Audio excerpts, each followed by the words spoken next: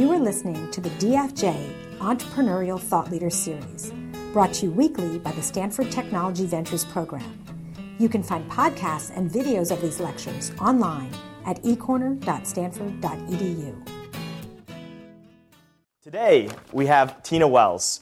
Tina Wells is the CEO and founder of Buzz Marketing Group, which creates marketing strategies for clients within the beauty, entertainment, fashion, financial, and lifestyle sectors.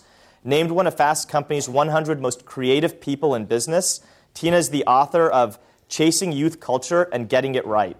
She also serves on the United Nations Global Entrepreneurship Council and as the current academic director of Wharton's Leadership in the Business World program. Here today to share with us her insights on trend spotting and building innovative marketing strategies for a diverse world of consumers, please welcome Tina Wells.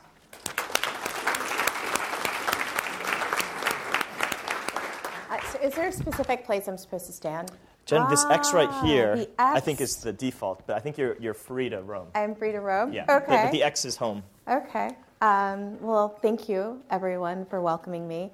I feel a bit jet-lagged, so I said no PowerPoint today. I wanted to have a conversation, and we've spent some time talking about this class and about what you're learning and about the center, and so I'm really excited to be here.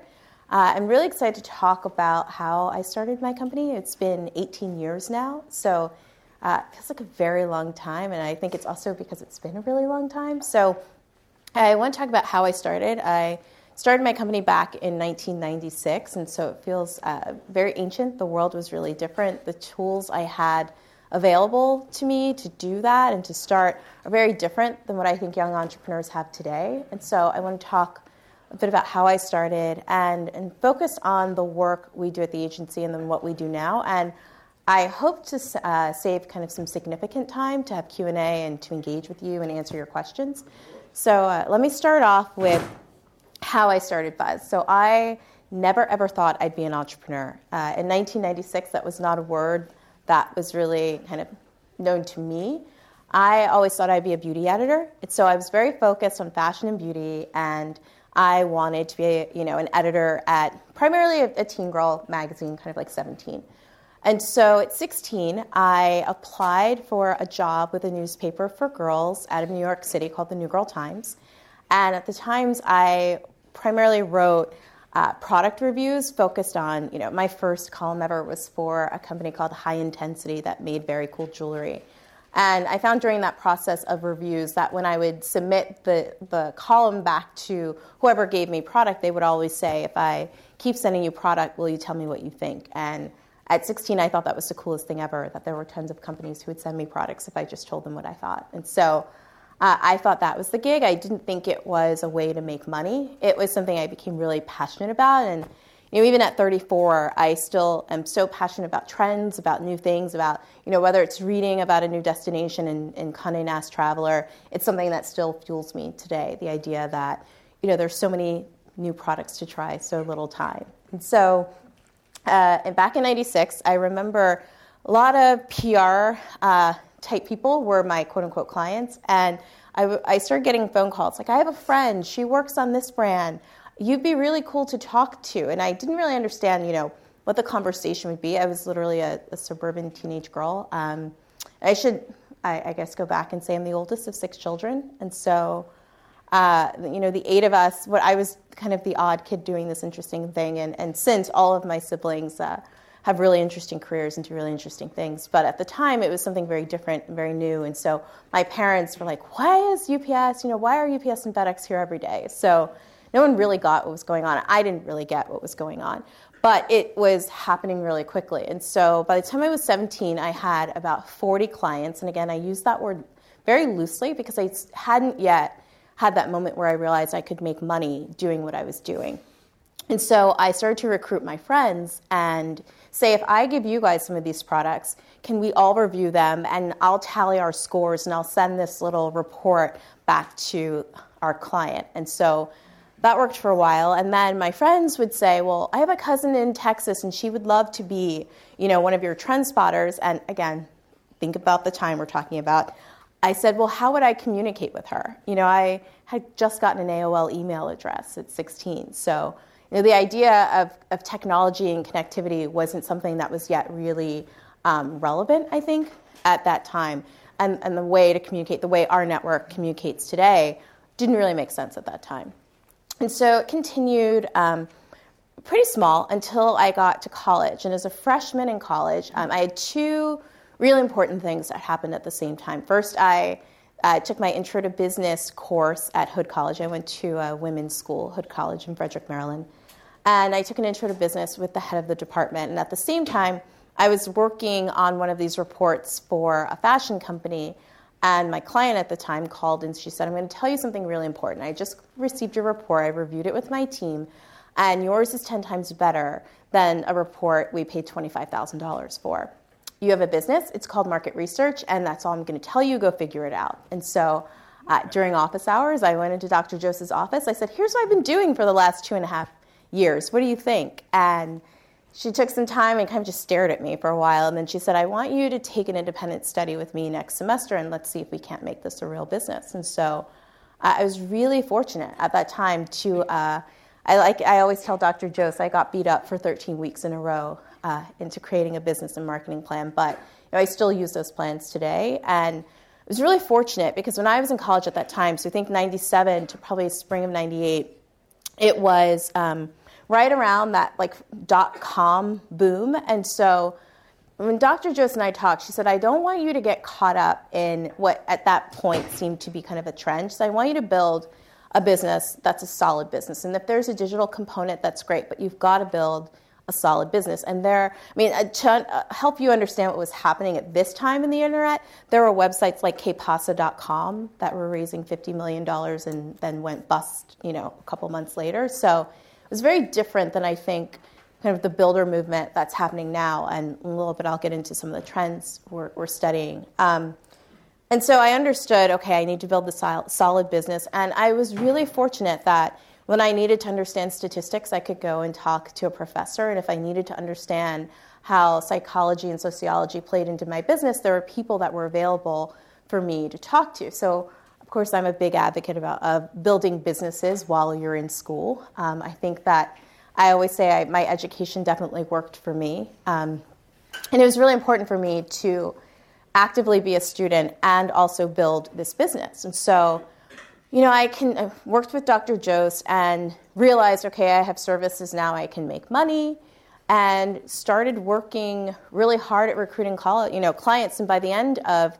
my college career, I was working with Verizon Wireless. I remember spring of my senior year doing a research project for them and, flying to California and back to school for class. And I spent my junior year, instead of studying abroad, I studied away, lived and worked in Chicago, which I really found to be kind of the mecca for marketing. And so, at 22, I'd had a lot of experience. At this point, 6 years of running this business. And I still thought maybe this was just a really interesting hobby. I didn't actually think this was going to be my career for as long as it's been my career. And so I still remember the conversation with my advisor when I said, I just watched Legally Blonde. I was just talking about this last week at another conference and thought, I should go to law school. I don't know, people who like fashion and beauty go to law school. I don't know. And I remember him just saying, yes, you could go to law school because you're a very good student.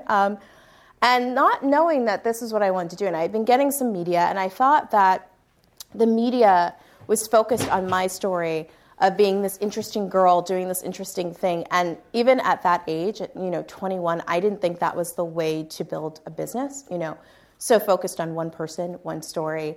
And I also didn't think it was the right story. I didn't think it was the right message, because at some point you have to grow up and you have to be respected as a research company or whatever it is that we were becoming. Not, there's this cool girl that does this cool stuff with product. I felt like there was a timeline on that. And so I said to my advisor, we really spent quite a bit of time, different sessions, talking about, should I go to law school? Should I do, vastly different things? Should I go into the field, and just apply for a job? And, I remember my girlfriend's senior year reading this book on quarter life crisis, and it was really funny. They were like, oh, you of course don't need to read this book. I'm like, I probably have the biggest crisis here of everybody. But I said to my advisor at the time, I said, here's what I'm going to do. I think that, now when I graduated, it was spring 2002, and illegal downloading had become a major issue, or it was becoming kind of a thing. It was a Sean Fanning movement, and there was a thing. And during the spring of my senior year, I spoke at a music industry conference. It was a very interesting conference because there were 3 other presenters from really, really big research institutions. And they were saying things to the audience who you can imagine were people who were quite concerned about illegal downloading. And they were saying things like, it's not going to be an issue. Only 17% of people illegally download music. And then I get up, this senior in college who has a research panel. And at that time, I should back up and say, our network grew to 9,000 people solely because Cosmo Girl magazine wrote 2 sentences about what I was doing. And I got 15,000 applications from people all over the world who wanted to be buzz spotters. And so, we really created this great network. And we had done research and found of the 500 people we surveyed that 99% of them had illegally downloaded music within the last 30 days. And so obviously we were presenting 2 very, very different sets of data. And so I kind of was disheartened. I was cut out of an article in Billboard, and I thought, okay, well, that is what it is. And so back to that conversation, Dr. Weinberg, I said, you know what I want to do? I've always wanted to be a liaison between consumers and people who target them. And at the time, it was teens, and then as I grew older, it was young adults, and now I'm 34, so we say consumers, and people who market to them. I said, I want to talk about things that other people don't want to talk about, and I don't have any skin in the game to necessarily need to go one direction or prove one thing. I'm really curious as to why consumers do what they do and what their interests are. And so presenting that research was to say, you might be right. Maybe only 17% of people illegally download music. I just have a belief that the 99% that are in this demographic I'm dealing with have a really huge impact. And obviously, we know now that did have an incredible impact on that business. I think still today, it is impacting the music business and how that business is shaped now. And so, that's always my example of the power of millennials and the power of consumers when they decide that something is or is not working for them. And so, I decided I was going to try that out for a year. I opened an office in New York City, and I worked there. I lived in South Jersey, and I still live in South Jersey today. And so did that for 3 or 4 years. And I guess the most interesting thing that happened during that time was I was featured in a cover story for O Magazine. And so at 25, having that kind of Oprah stamp of approval of my career was huge. I didn't think it would be. Not that I didn't think the Oprah brand was huge. I just didn't think anybody cared about a kid who was doing research in New Jersey. I just didn't think that was a story that would resonate with people. And obviously, if you're lucky enough to be touched by the Oprah brand, it does turn to gold if you're doing something good. And so it was great for us. And I still remember clients coming into the office with my actual page from the magazine, kind of like, we saw this. And so that was great for our agency. And I think we kind of, again, other profiles in 30 Under 30 and all kinds of awards, which for me, and I think you understand, if you're an entrepreneur, you have to be fascinated by your work and passionate about it. And the other stuff is just stuff that happens. It's not something you pause. And I think, my mom, I realized recently, has a clip book of all of my different media. But for me, it was just, it's another day.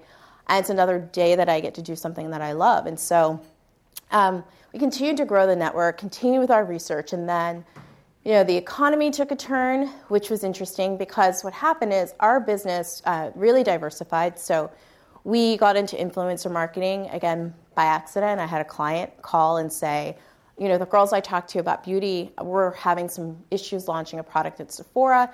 Do you think we could engage them in influencer? And this was probably about 2007. So I don't think, it was right around the time Buzz Agent was coming along, and I thought, I don't know that we're that.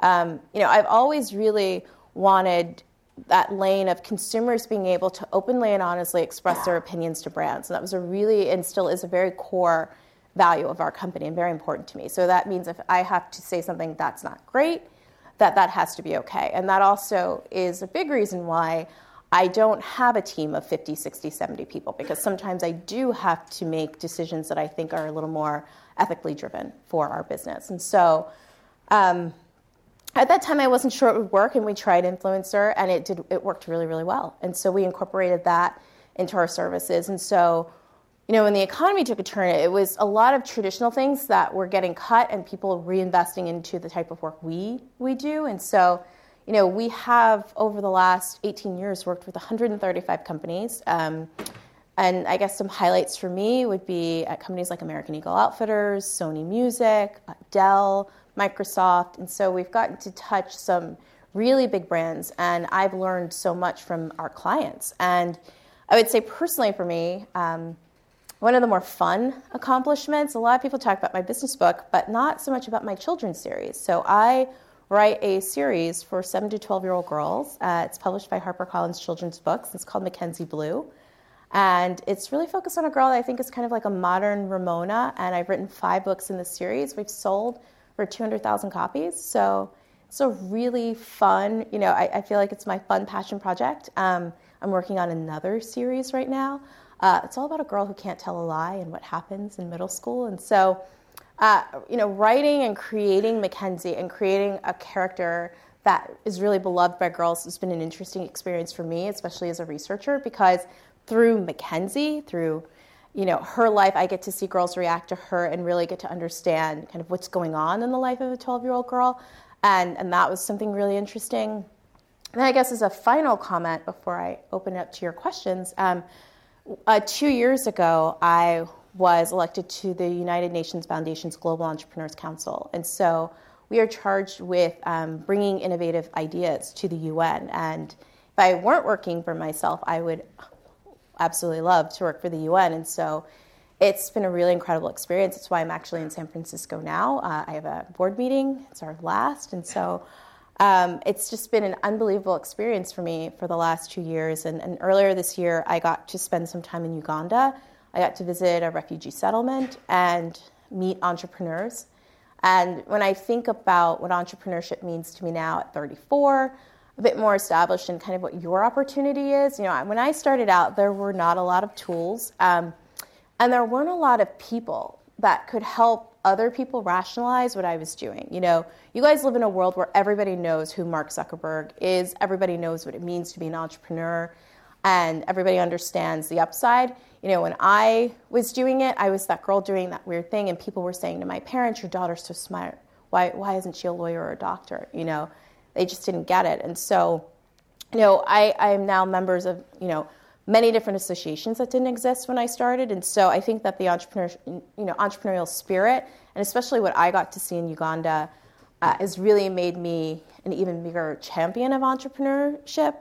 Seeing innovation that can drive and create business opportunities in Uganda, and meeting, female entrepreneurs who are, creating an amazing life for their children, that are able to send their children to private schools just because they're entrepreneurs and they have simple businesses, selling soap, having farms, is something that was really interesting to see. And so I guess at this point, I would love to open up for questions, and we can talk about my work, we can talk about trends that I'm seeing, whatever is interesting to you.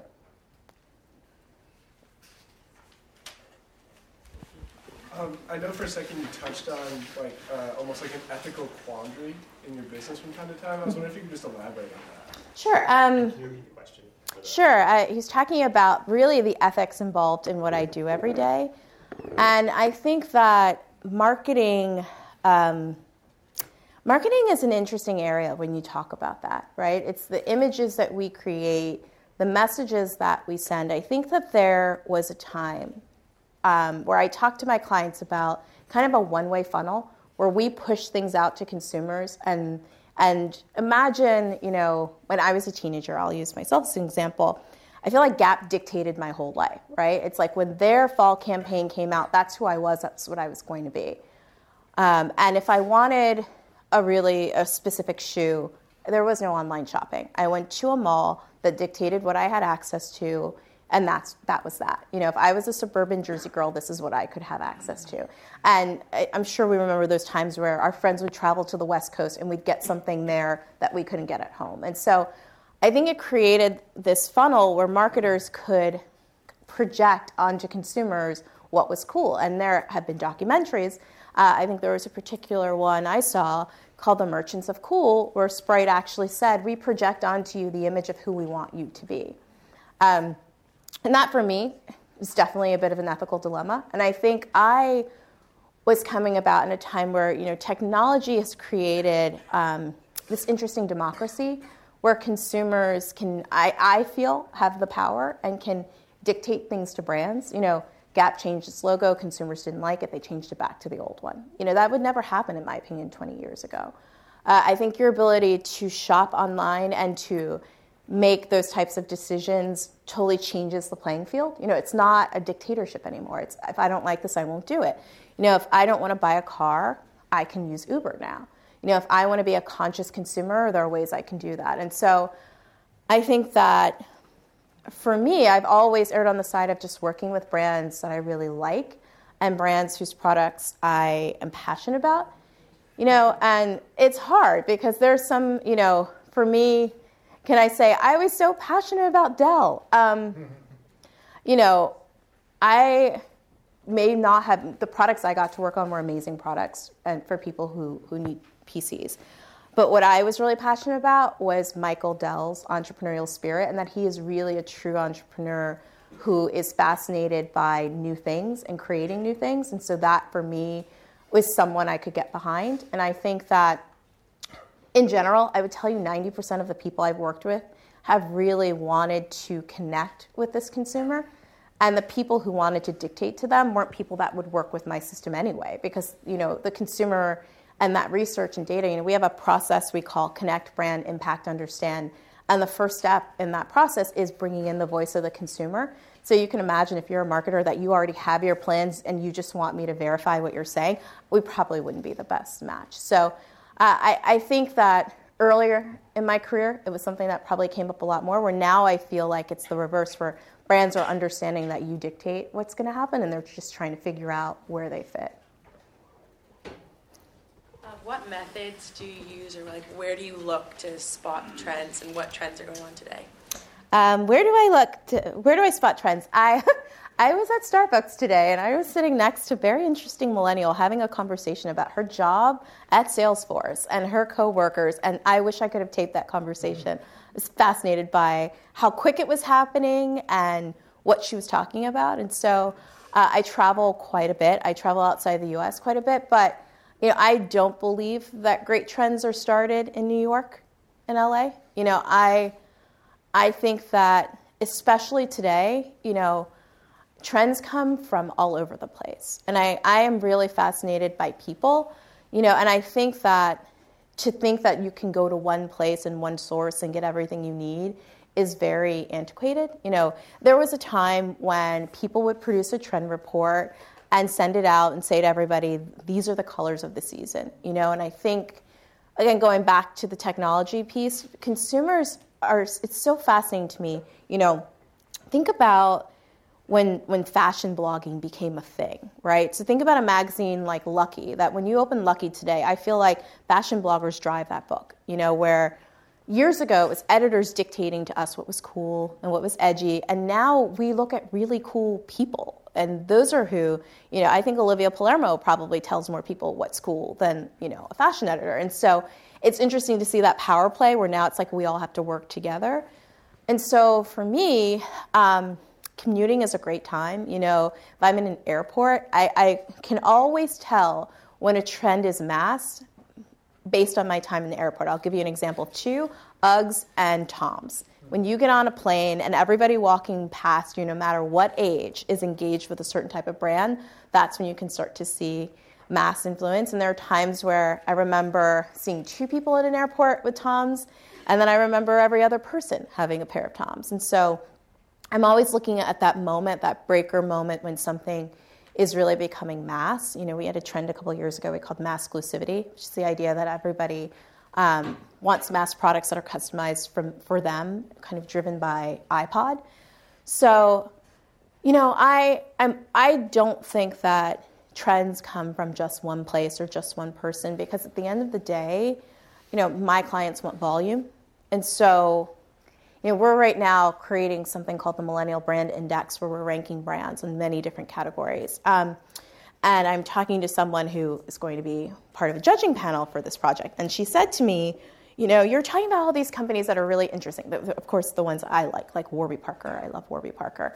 She said, what I want to know is if the girl in Kansas loves Warby Parker. And I think that is a great question because we sometimes can become a little obsessed with what's happening on the coast, and we don't realize it's a huge huge country with so many different opinions. And so I try to not let one idea dictate when I think something is cool. And I also don't think that I have the answers. I think you find a lot of people, I don't know if you guys experience this, I see a lot in business where it's like, because I have a child who's 12, I understand all 12-year-olds, or I know millennials, my child is a millennial. And what I always take the approach is that I don't know anything, and that I think every day something is changing, and every day I'm getting new access to new research and information, and so I always try to approach it from I'm just here to learn and to observe and to interpret, and I don't really have an end goal from it. I just want to know what's interesting. And so, I think you have to kind of do the work I do, just be very open to learning something new, and I think the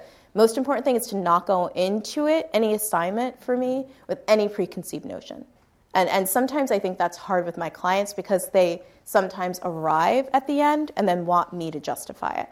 And so that sometimes creates a dilemma, I think.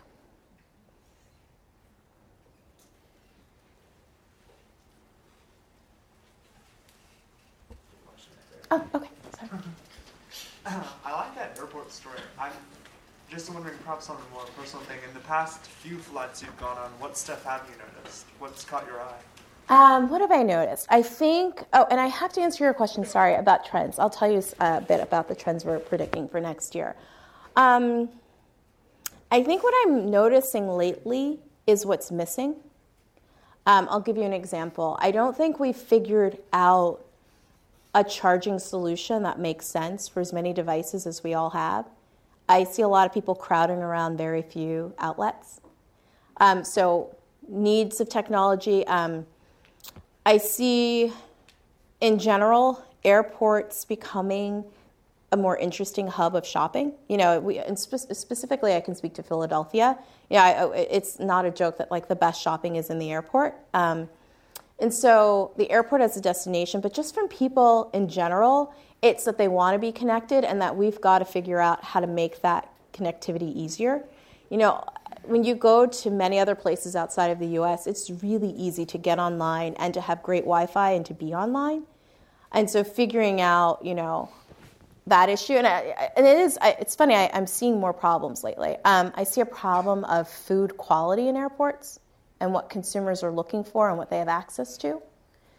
So I think I see kind of more opportunity. And then in general with consumers, it's very interesting. There was a time where teenagers were called screenagers because they were looking at so many screens. And what fascinates me is looking at boomers. I think everyone's so millennial focused that they don't realize that there are other generations that there were really interesting things are happening. And so I think watching kind of the non-millennial engage in technology, with so many different forms of technology, and figuring that out is something that's interesting, is to really see, how integral it is, and that I think we're still a little bit behind. It might probably not be the case here, but there are places where, what consumers need in that space and how connected they want to be, and that connectivity is not available at that moment. And in general, to your question about other trends, so we've got, we're working on our top 10 trends of 2015 right now. And we're focused on some things like the makers movement. And in talking to some of our buzz spotters, what's interesting is there are those that consider themselves real makers who really make stuff, and they're really put off by the idea that everybody thinks they're a maker.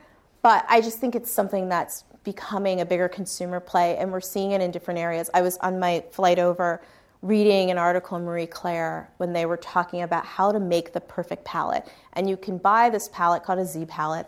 It's a plain palette, and you can literally, if you want to put your makeup in the oven, and you can unglue it and create your own palette. And so I thought about, how interesting it is that we deconstruct makeup that we pay a lot of money for to create our own custom solution. And so, we've talked a lot about customization before and the need for customization, but to actually give consumers the ability to make things and participate in this different way is something new.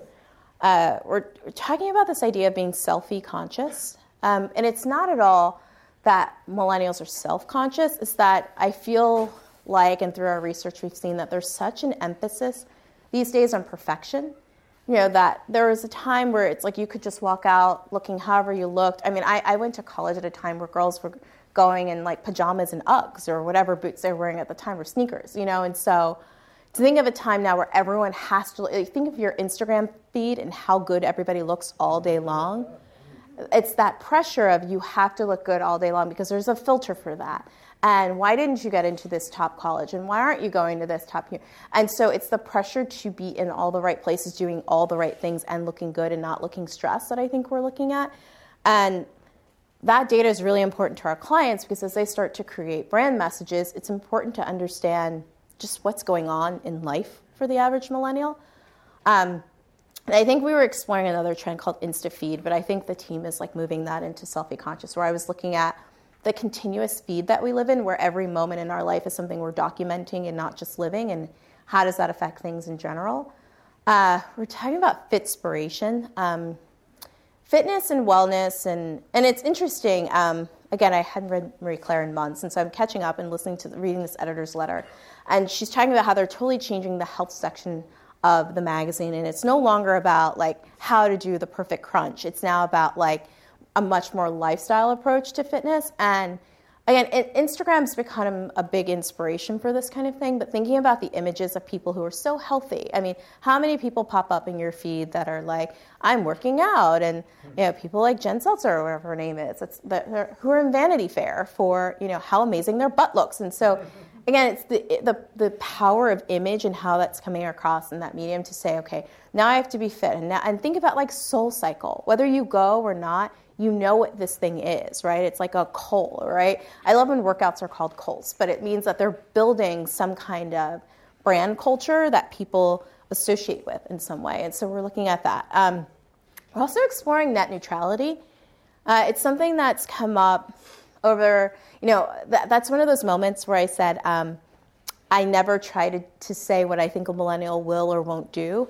I remember when we did our original research on net neutrality, and I said, I don't even know if this is an issue they even know about, and I was so wrong, and not only the knowledge, but also why it was important. And I think that there's an interesting trend happening now where traditionally parents told children what to do, right? And they were the authority.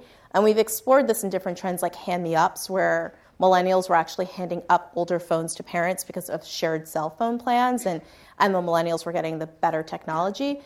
And there's also this divide where they're also explaining technology, and that's something that's become a really interesting thing to explore, right? When you think of very traditional companies, think of like food companies, grocery stores, how they talk to consumers about what's important and their image of family and what they project, a trend of it becomes a lot of like who is making the main decisions in the household. And so, exploring that kind of trend. I'm trying to think if there's anything else that's really interesting. I mean, that's a preview so far. I think I like selfie conscious. I like looking at what that means and looking at how, also to your question of ethics, are we as marketers putting that pressure there to look perfect and saying that perfection has never been more affordable? You can dye your hair in 10 minutes. Why would your roots be showing? It's so easy to fix, As we create really easy fixes to things, I think we also don't allow room for imperfection. And so that is creating, it becomes a predictor of, will you as a generation push back on that? I think we also look at your position on government, and this has been a really interesting thing. We pull this a lot. And we found that in general, millennials might be a little more centrist than people think. When we did research 5 or 6 years ago, the percentage of millennials that said that they were Democrat was, much larger than what we're seeing today. But then also, we're looking at the implications of, even that they're, one trend that's interesting, they don't identify. We did 2 types of identification. Are you Democrat, are you Republican, are you independent? Or do you think that you are more centrist? Like we used different words and got different responses. And then becomes the idea, totally separate idea, of that they don't think government is actually working for them. And in that case, they feel like other millennials or other people are better solving problems outside of government. And MTV's done a lot of research and a lot of work around this. And that really creates an interesting conversation around problem solving. And if millennials start to approach problem solving outside of a government structure, what does that look like? And so I think this is a year of, for us, asking really interesting questions and just looking at metrics and data. I think it's one of those kind of transitional years to say, okay, like we know the traditional things are happening, right? Like digital is more important than ever before, that you're digital natives and that, you know, for brands, they have to speak in this way, but it has to be authentic. Like I think so many of those things now are known. I think what's happened is that it's become a year of, like, I don't know if you all ever feel this way, but I feel like people talk about millennials like a species they've never seen before, instead of just understanding, like, you have to engage like you would with any other demographic. And there are a lot of people out there that talk about what all day long, and no one talks about how. And so I think for us as an agency, next year is really about having a conversation about how. You know, how do you engage? How do you know it's important? And how do you take into consideration all the trends we've talked about, from, you know, mass exclusivity to a couple of years ago we talked about Warholism, which is the idea that all millennials believe they can be famous. It's not as interesting as it used to be. You know, I remember growing up in a time where only 7 real people ever made it to TV, and they were on MTV's Real World. You know, now think about your younger siblings. You can record your own show on your iPhone, you know, cut it, put it on YouTube, and you're instantly famous to your 100 followers overnight. And so can people sell you fame the way they used to be able to sell to my, you know, and I guess I'm technically still considered a millennial, but I'm the oldest of the millennials. So, you know, I might even be like the youngest Gen Xer. And so, you know, the power of celebrity to someone my age is very different, you know, and I even take it younger. Fisher-Price created a toy. It's a karaoke machine that you hook into your TV, and a little girl, little boy, sings their favorite songs and sees their face on TV. How do you then explain to them there are people who are super famous, you mean on TV, like I was just on TV 2 seconds ago? You know, so that idea of what fame truly means, I think is something that's really changing. Also, you know, I was probably into my 20s before there was Perez Hilton, but, you know, the minute you start drawing on celebrities' faces, it's an interesting value proposition. You know, that's why we start to talk about this bigger concept of, are there really true celebrities left? Are there really true stars? Because, you know, I think that there are entertainers, there are people that we allow to entertain us, but are there people that we kind of uphold as this unbreakable celebrity image that there was when I was growing up? I don't necessarily know that that exists. So I think that there are a lot of questions to answer right now. So Tina, especially in a business where it's all about understanding people, and given your fascination with people and having seen so many different types over your career, what would you say has been the most interesting or meaningful or valuable thing you've learned about people, and how has this impacted the way that you interact with people on a daily basis or choose to approach your business? That's a great question. So I would say, sure, I'll repeat the question. So I was just saying that I've seen so many people and interacted with so many people. I guess what segment or what groups had the biggest impact on me and how I see things? Is that pretty much the essence? Yeah, and I guess just maybe people in general of what's been most valuable that you've realized about what motivates them. Okay. So I think there are probably 2 experiences. First, I would say post-recession, talking with tweens. I'm completely fascinated by tweens because they have more technology than we've ever had. It is something that's like digitally native for them. So I explain it like, you know, for people my age, we didn't have to discover TV, right? It's always there. It was always interesting. It wasn't a big new thing that happened in our lives. We get it. TV's awesome. Same way a 7, 8-year-old sees technology. And when I was writing my book, I had this theory that technology was ruining millennials. And what I actually realized is that it's the other generations that have the biggest issue, because millennials have always had it in a very appropriate place in in their lives and your lives where it is what it is. I can, and when you want to spend time with friends, I find that the engagement can be much more, I hate to use the word real, but you understand the place of technology. And so that was an interesting finding. And so when I think about tweens, their access to information and just how smart they are, I'm fascinated by them. And we were doing some research, and my favorite quote ever, we asked tween girls, how has the recession impacted you? And a girl said, I have not been impacted at all. My grandma just gave me $20. And I thought, I just love the optimism in that. My life's great. I have $20. Life is awesome.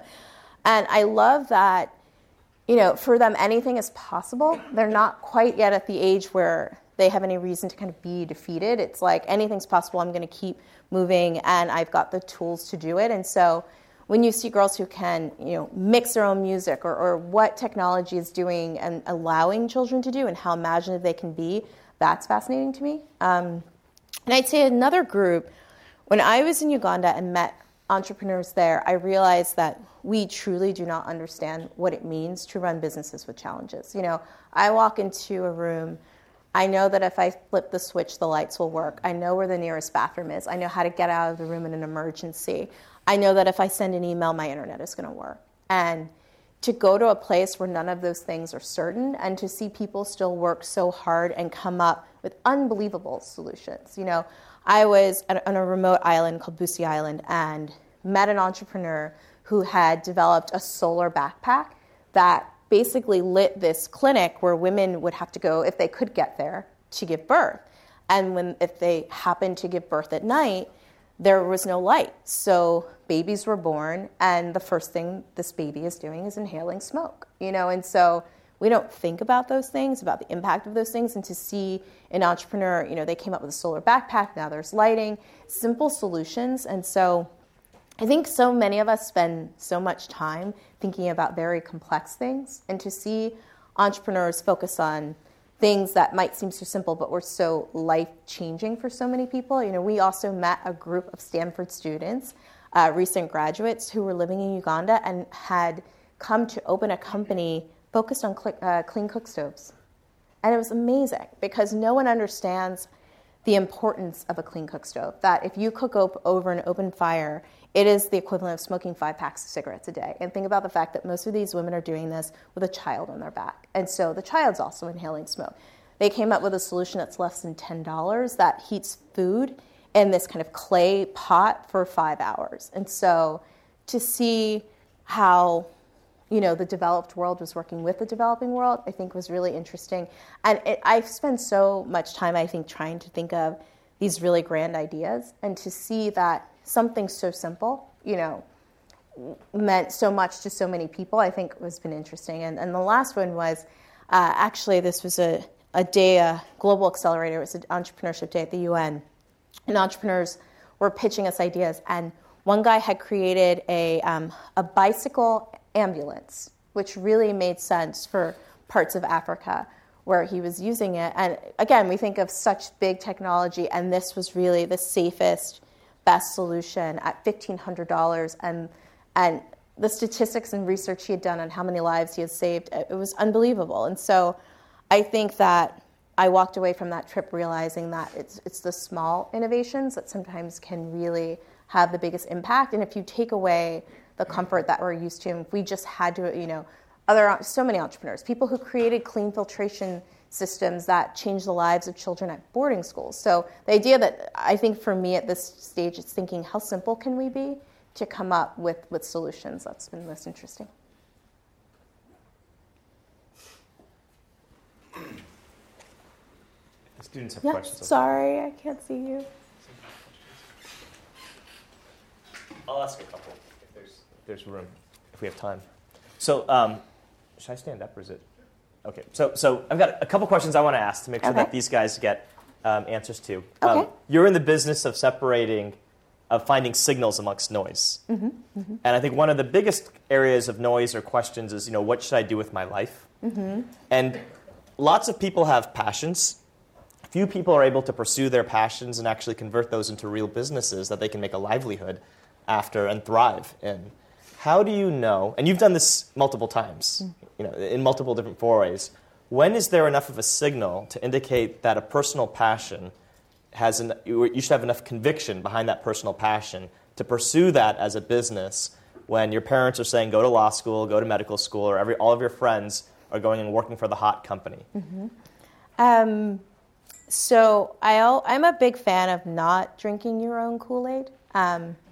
I think first I always start with what are you passionate about? Because the thing that people don't tell you about entrepreneurship is sometimes it really, really sucks. And so you have to really, really love it because the days that really suck really, really suck. And so if you're not passionate about it, that's the day where you're kind of like, I'm over it, this is done, and that's that.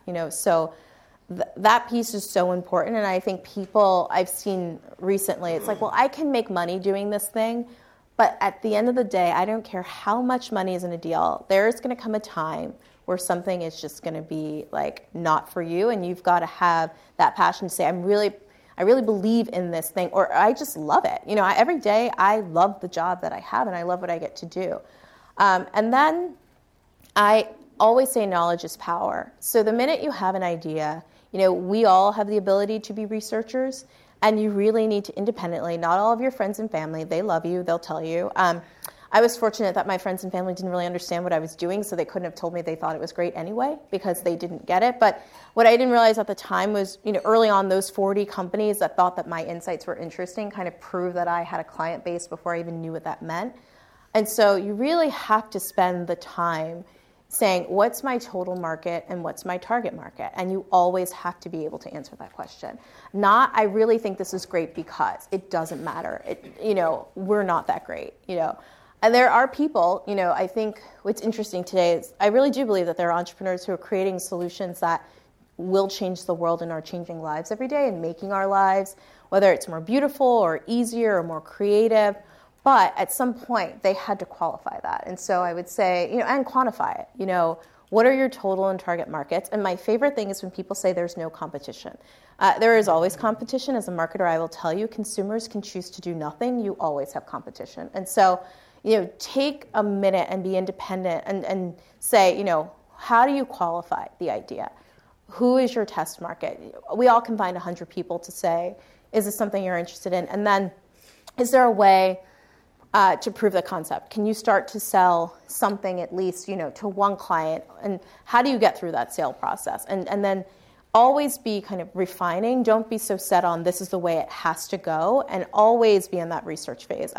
But I always hear, especially with technology, I think it's a little bit of a different story, right? Because there's the analysis paralysis. When do you launch a product? When do you let people test it? But what's great about technology is consumers always, from the minute it's launched, get to tell you what they like and what they don't like. And so, get yourself immersed in the ability to hear what your customers want from day one, I think would be the most important. Yeah, that is always the most important, just the empathy.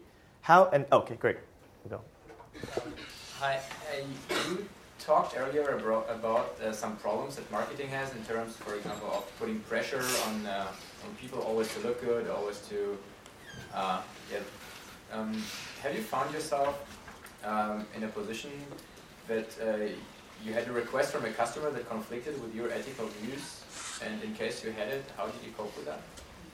So every client, repeat the question just for... Sure. Sorry. So the question is, have I ever had a client that kind of conflicted with our ethical views of the company? And so what most people don't know is that we have a panel of our own BuzzSpotters that help us determine if a client is someone we should work with. And that's always a part of our process because, I now have 30,000 BuzzSpotters all over the world, 7,000 MomSpotters. So I've got 37,000 people that give their time and energy and, when appropriate, contract with our clients and are paid to give their insights. And so it's a really important network. And, I want them to know we're always representing their thoughts and views. And so, it's happened a few times where things just didn't make sense for us. But it comes down, for me, is someone trying to dictate something, or do they truly believe in their product, and do they truly believe that they want the customer to be as excited about this product as they are?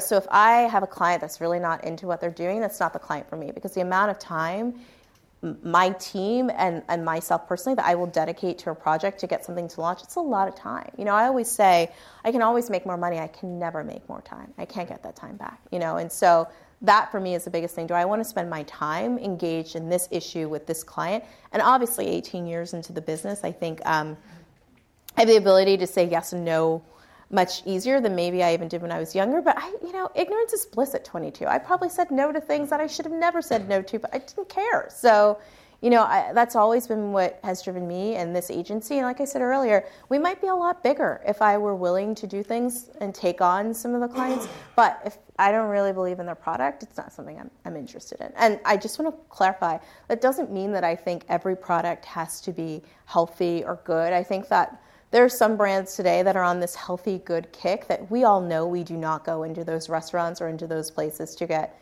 something healthy or good. We go in just because we like it and it's interesting, So I don't necessarily think that we have to. We're also in a place where we're like saying this is bad and that is bad. And I think as consumers, we have to say, I like this, so I'm going to do it. Or I'm interested in this, so I'm going to eat this. It doesn't mean I'm going to eat fast food every day. But if I want to go have a burger, I'm going to have a burger, and that's fine. And I think that's what I appreciate about millennials is the idea of like, it's fine. If I want to eat at Chipotle 3 days a week, that's actually cool and it's fine. And so I kind of like that approach to things. Can I ask you a question about gender and identity for the millennial generation? Is it an issue? So is being female an issue with whatever you want to pursue? Is being black an issue with whatever you want to pursue? And is it an issue? Is it a liability? Is it an asset? What's your read and take, both objectively and personally? Yeah, it's funny. I was asked that question when I got older, and I didn't get it. And I said, at least speaking for my personal career, I came up at a time, in '96, before Backstreet Boys and Britney Spears and Elle Girl and Teen Vogue and Teen People, and I kind of rode into the teen wave, and I happened to be a person who just had more insights than anyone else. And so I'm a big believer that, at least for me, the only color people saw was green, and my ability to make the money, I always say that. I'm like, the only color people saw with me is green. I think that this is one of our trends, again, for next year. We're talking about this power girl trend. And I'm a little put off, personally. It's probably the most controversial thing I'm going to say today, by people who think they need to tell girls that they can run as fast as boys today. Right. I have a niece who's 5. I never want her to hear that. I want her to know to run fast. She's growing up, my sister's a sociology professor. She thinks her grandma's awesome. Her aunt runs a company. Phoebe already knows she can do whatever she wants to do with her life. And so I'm a little put off by that older brand. And again, even my journey, right? That would be like me saying, guys, entrepreneurship is so hard. You don't know what it's like for the last 18 years. Like my world, my journey is very different. I couldn't build a website for less than $1,000, get business cards for less than $35, and have a business up and running via legal Zoom in 2 days. That's an opportunity you have, and I think I have to respect that. And so I'm a little put off by campaigns where it's like, girls are just as good as boys. It's like, I don't need a campaign to say that. And it's hard because I think that, are there inequalities that exist? Yes. But also, I can't truly speak to that because I've always created my own job, my own opportunity. And so, I will say one of the things that made me really love Dell was they talked about empowering women, and every time I was in a meeting there were women running the show in a way, and really empowered within that company. And so it was great to feel like I wasn't just saying something and then sitting in a room of all men dictating. Yeah. And so that's important to see that if you're promoting a company culture that you're living it, and I very much felt that they were. But yeah, I have a problem with, I think girl power is the issue of the day. And so people have decided that, and there are a lot of trends we can speak to in politics that we can see. We're trending toward this movement. And so I think that millennials see through all of that. Yeah. I just think that pandering, it's like, oh, now we're going to talk about girls and how awesome girls are. And I think that, toys for girls and things like that, I didn't have a course in school that was like, this is math for girls.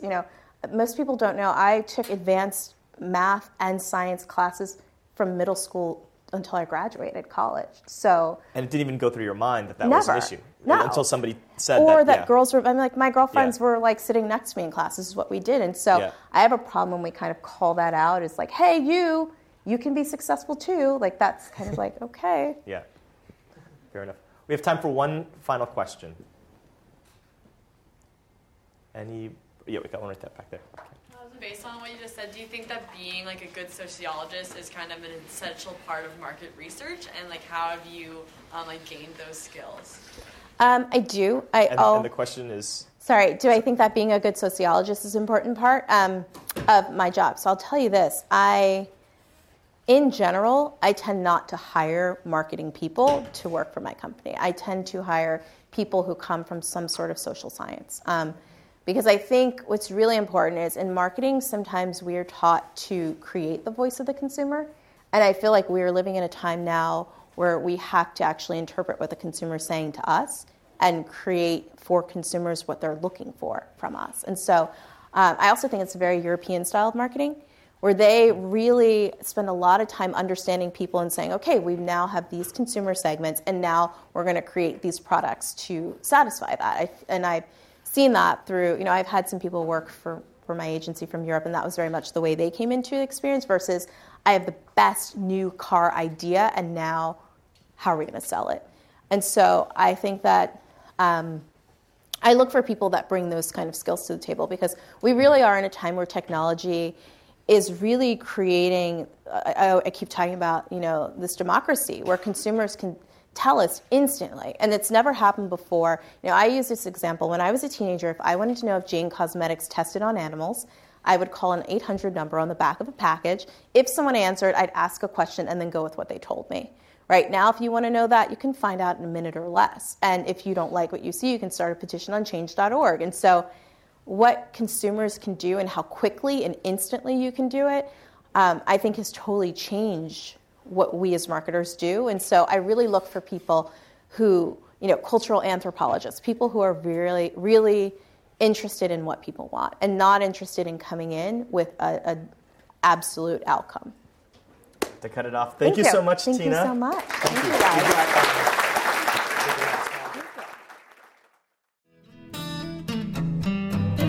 You have been listening to the Draper Fisher Jurvetson Entrepreneurial Thought Leader Series, brought to you weekly by the Stanford Technology Ventures Program. You can find additional podcasts and videos of these lectures online at ecorner.stanford.edu.